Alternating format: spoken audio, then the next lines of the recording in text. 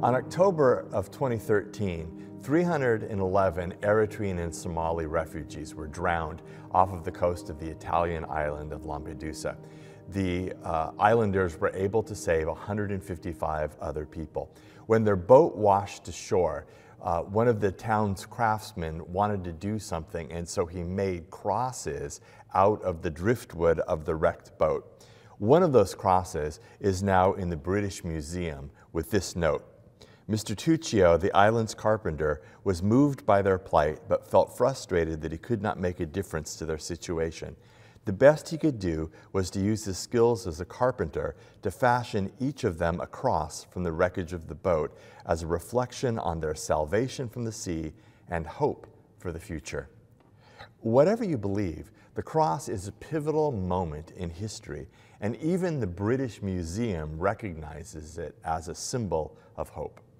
This is the beginning of Holy Week, where we reflect on the final events of Jesus' life. And so it's sort of appropriate that we take a look at the cross. So we're going to look at a long passage out of Mark chapter 15 today, beginning at verse 21. A certain man from Cyrene, Simon, the father of Alexander and Rufus, was passing by on his way in from the country, and they forced him to carry the cross. They brought Jesus to the place called Golgotha, which means the place of the skull. Then they offered him wine mixed with myrrh, but he did not take it. And they crucified him. Dividing up his clothes, they cast lots to see which each one would get. It was 9 a.m. when they crucified him. The written notice of the charge against him read, "The King of the Jews." They crucified 2 rebels with him, one on his right and one on his left. Those who passed by hurled insults at him, shaking their heads and saying, "So, you who are going to destroy the temple and build it in 3 days, come down from the cross and save yourselves." In the same way, the chief priests and the teachers of the law mocked him among themselves. "He saved others," they said, "but he can't save himself. Let this Messiah, this King of Israel, come down from the cross that we may see and believe." Those crucified with him also heaped insults on him. At noon, darkness came over the whole land until 3 p.m. And at 3 p.m, Jesus cried out in a loud voice, "Eloi, Eloi, lama sabachthani," which means, my God, why have you forsaken me?" When some of those standing near heard this, they said, "Listen, he's calling Elijah." Someone ran, filled a sponge with wine vinegar, put it on a staff, and offered it to Jesus to drink. "Now leave him alone. Let's see if Elijah comes to take him down," he said. With a loud cry, Jesus breathed his last. The curtain of the temple was torn in two from top to bottom. What is going on with the cross? Why did all of this happen? Well, let's make a couple of points. The first is, from a Christian worldview perspective, everything is broken.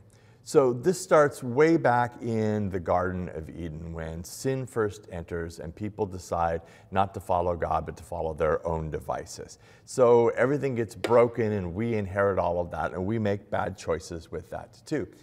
But God's intentions are good because immediately after we break everything, God decides to put it back together again. God makes a commitment to make it right.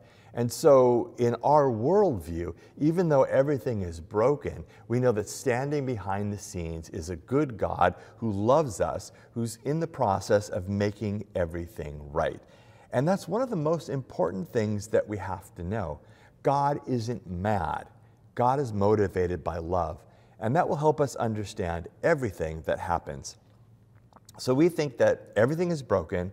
We know that evil runs rampant, because we see people sin against each other and against God. And we recognize that there's a problem, but why doesn't God just go, it's okay, everything is forgiven? I mean, why all the fuss about a cross? Why all the fuss about atonement? Why can't God go, yeah, it's okay? And the reason is because it doesn't work like that. And we all understand it. There's a cost to sin. There is a cost to bad behavior. There's a cost to hurting other people. I told you last week that I've been watching this series of videos on YouTube about people just in real life situations talking about how rough their life has been and how they're trying to put their lives back together. And as I watch these different videos, I realize each person bears the scars in their lives of the choices that they made or that other people did to them. They can't just get over it. Evil has been done to them, and forgetting it isn't the answer. Now, we might be tempted to cut ourselves more slack, but imagine if someone crashed through your fence with their car and did several $1,000s worth of damage to your property, and they said, "Sorry, dude," and drove off. You wouldn't go, "No problem, have a nice day." You'd be angry, and rightly so. You'd be like, who's going to pay for the fence? We recognize that bad things come with a cost to them. And even though we might want to excuse ourselves, we generally don't want to excuse other people. And then we ask the same questions that people have been asking for millennia. Why do good things happen to bad people? Why are so many things unfair? We just have this deep sense of what right should be like, and we recognize that things aren't right. Now, I'm not sure that there's a demon lurking behind every bush or behind every bad thing. I think people do a pretty good job of doing bad things without a whole lot of outside influence, but I know evil exists. I see it all the time, and I recognize that something has to be done about it.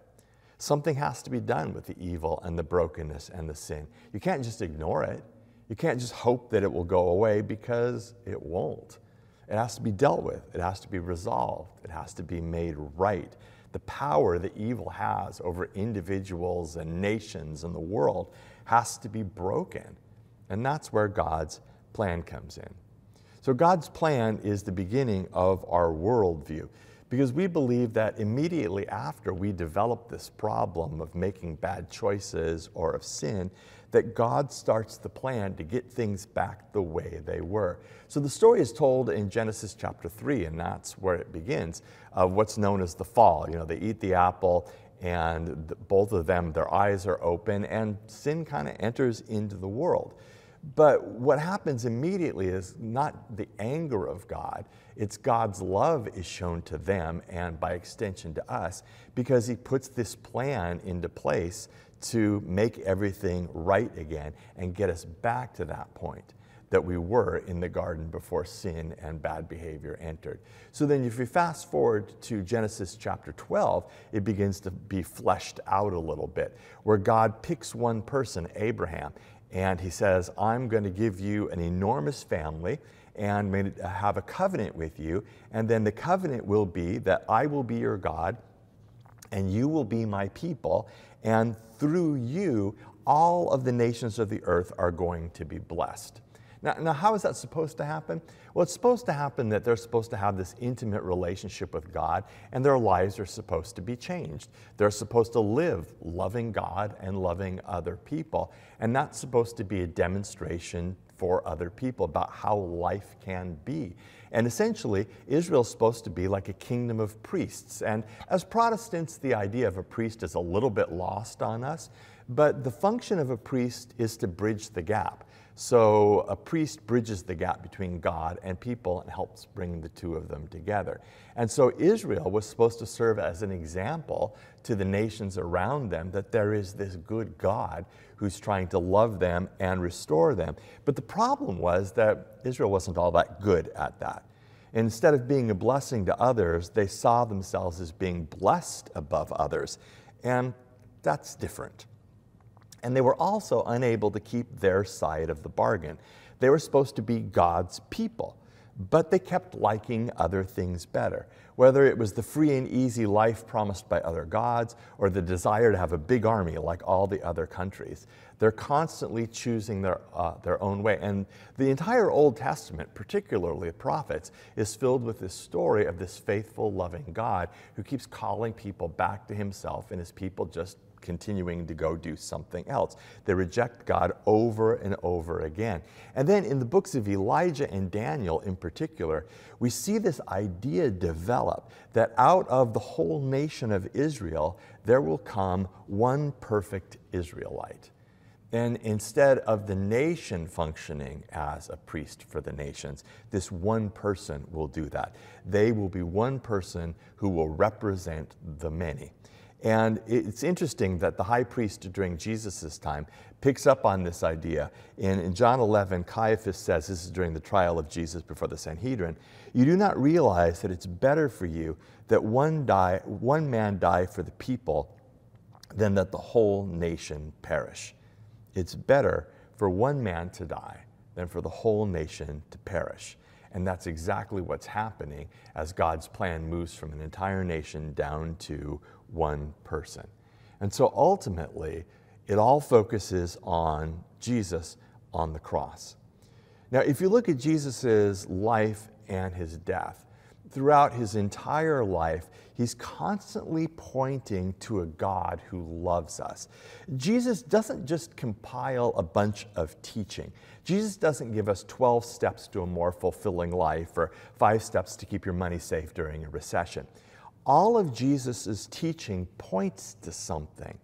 And the thing that it points to is that the kingdom of God is coming and it's going to change everything. And that the kingdom of God means that God is in the process of fixing things, of recreating things, of making all things new, taking the broken and restoring them. And if you look at our lives and the way that things are in the world, the ultimate sign that things are broken is death. When we feel this every time we go to the graveside of our grandparents or some other tragic thing. There's just something about death that we recognize is wrong. And I think that's because it's the ultimate sign that things are broken, because we die. And we weren't ever supposed to experience something like that. And so Jesus lives this life of showing us what God is like. And then he comes to this place where ultimately God is going to fix everything. And Jesus talks about how sin and death will be taken care of, and that all focuses down to what he's going to do on the cross. Because all evil ultimately leads to death. But Jesus on the cross will change the fact that death has the last word. Because if you can defeat death, it's all changed.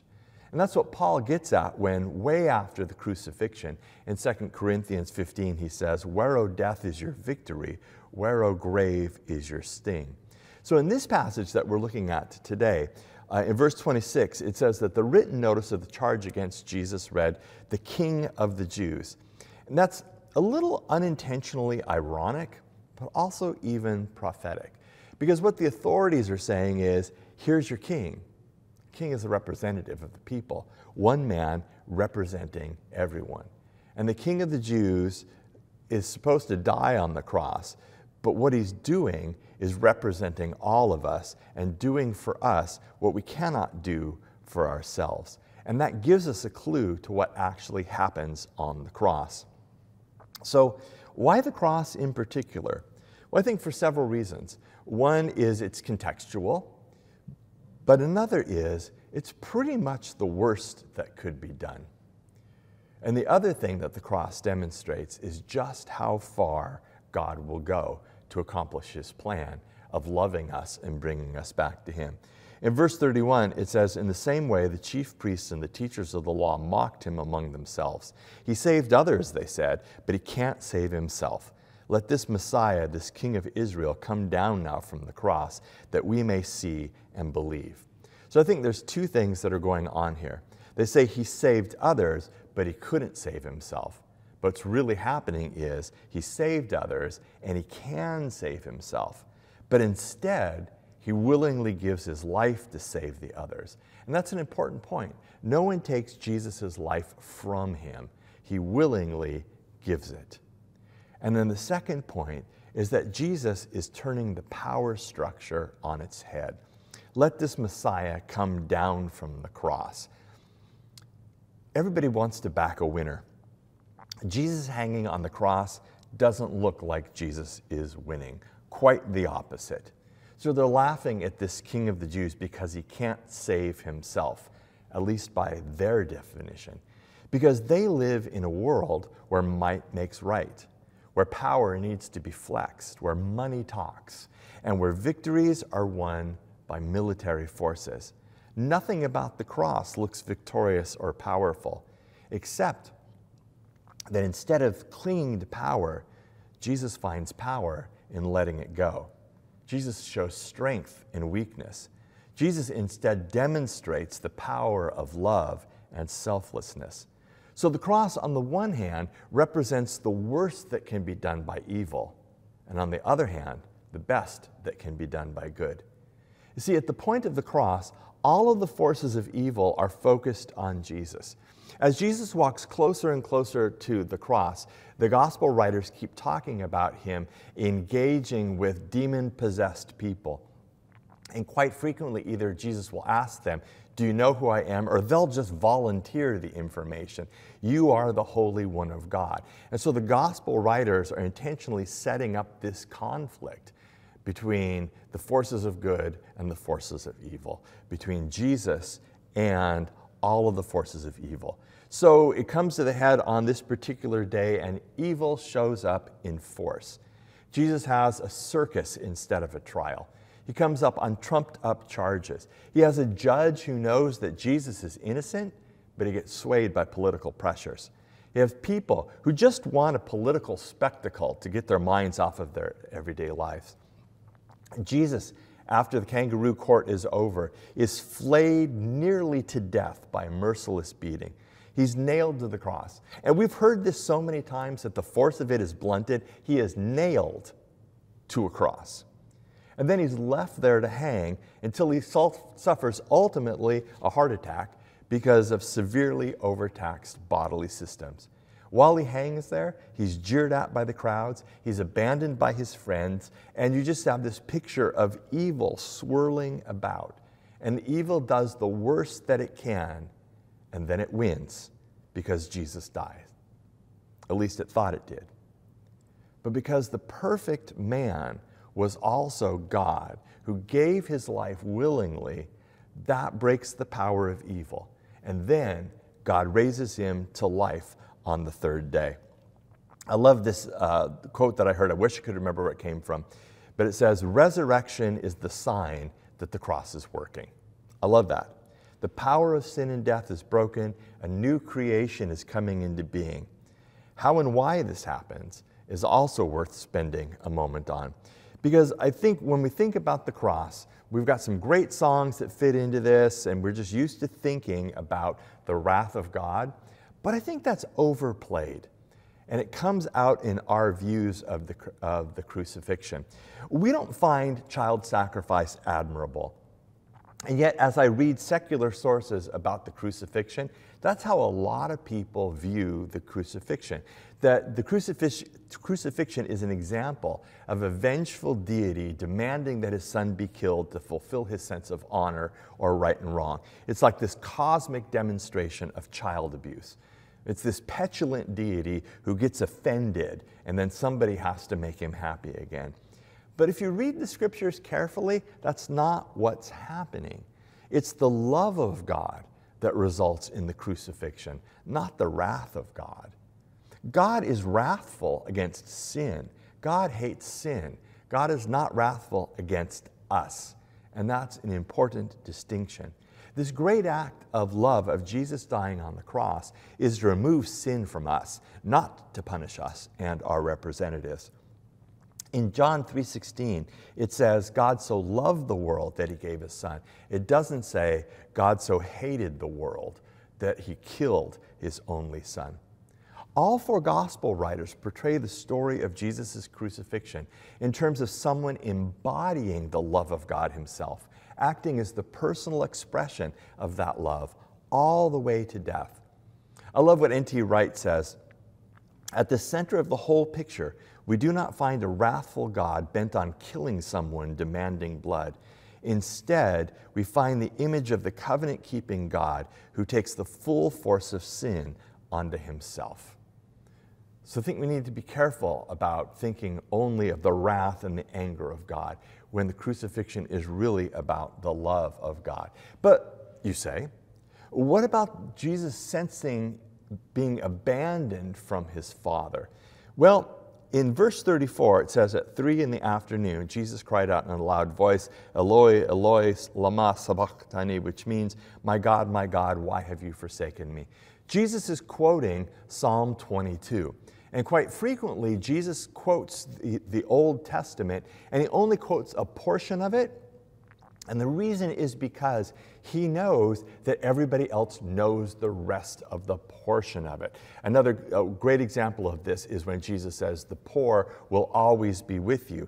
And then everybody would hear the rest of it, which means you need to take care of them.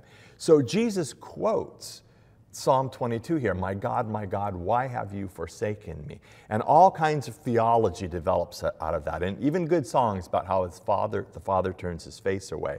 But let me read you a little bit of the rest of Psalm 22, which would not have been lost on the people who listened.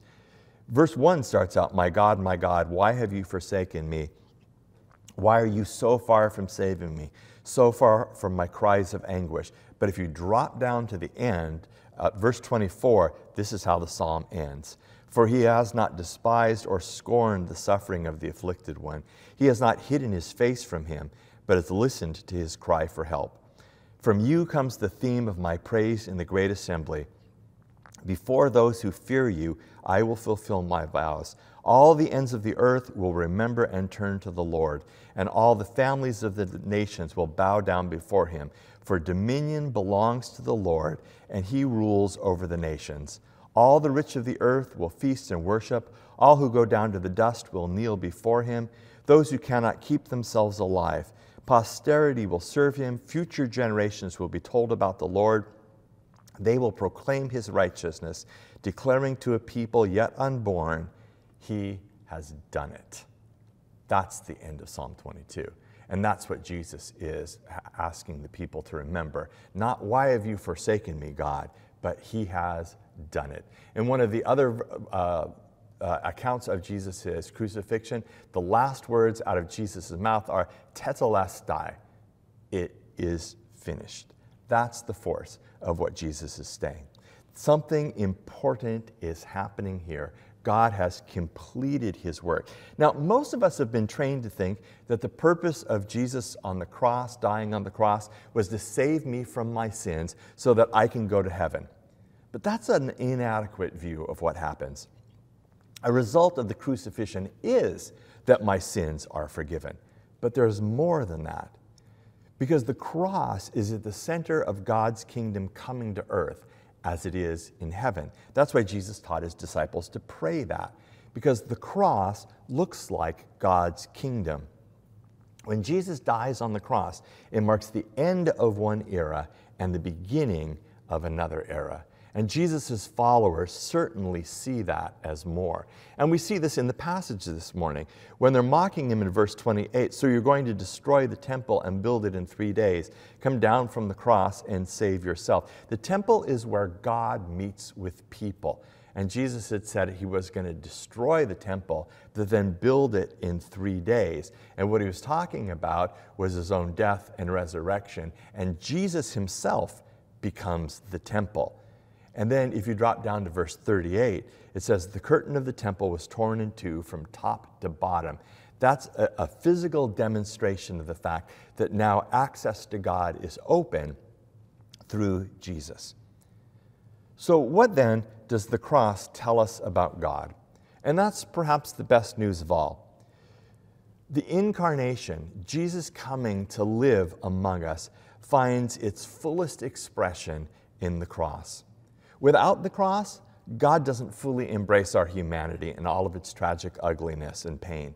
Without the resurrection, he leaves us in our tragic ugliness and pain. It would have been really easy for the early Christians to tone down the cross, to kind of downplay it. In fact, we do that a lot, and highlight the life-giving resurrection, the big deal, Easter Sunday. And in fact, a lot of the Gnostic Gospels do this. They airbrush the cross out of the picture, and they redefined the resurrection as a spiritual event and reduced Jesus to a teacher of odd pieces of wisdom. But that's not the way that it happens.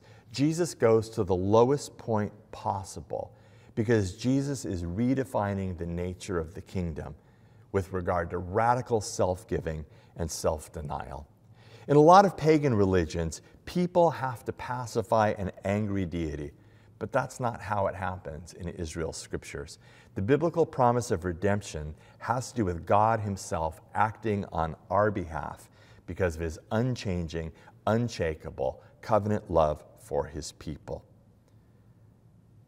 Because of all that happens in it, there's this enormous power in the cross. You don't have to be bound to your past. Your addictions don't have to have free reign over you. God has made a way for change. God's love knows no boundaries. There's nothing that you can do that is any worse than what God already experienced on the cross. God, through the cross and the resurrection, is creating a new reality where might doesn't make right, but where selfless giving breaks the power of evil.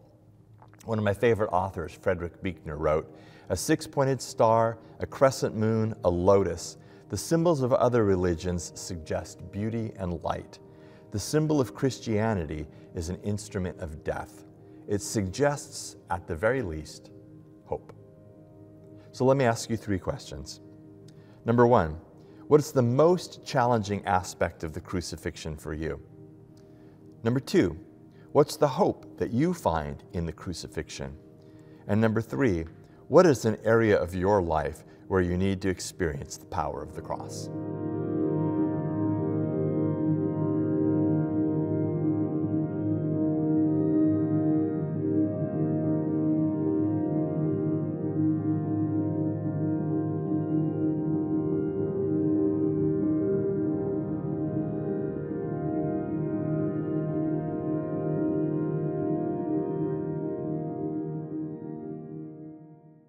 Hi, thanks for watching. The people of Harbor Covenant Church really want you to know the love that God has for you, want to grow with you in faith, and want to serve alongside you, not only to help others do the same, but also to make our families and our communities better. If that sounds like something that you can get on board with, then like, follow, and drop us a comment in the video. Watch some more videos on our channel or come visit us on Sunday. You can find out more about Harbor Covenant Church at harborcov.church.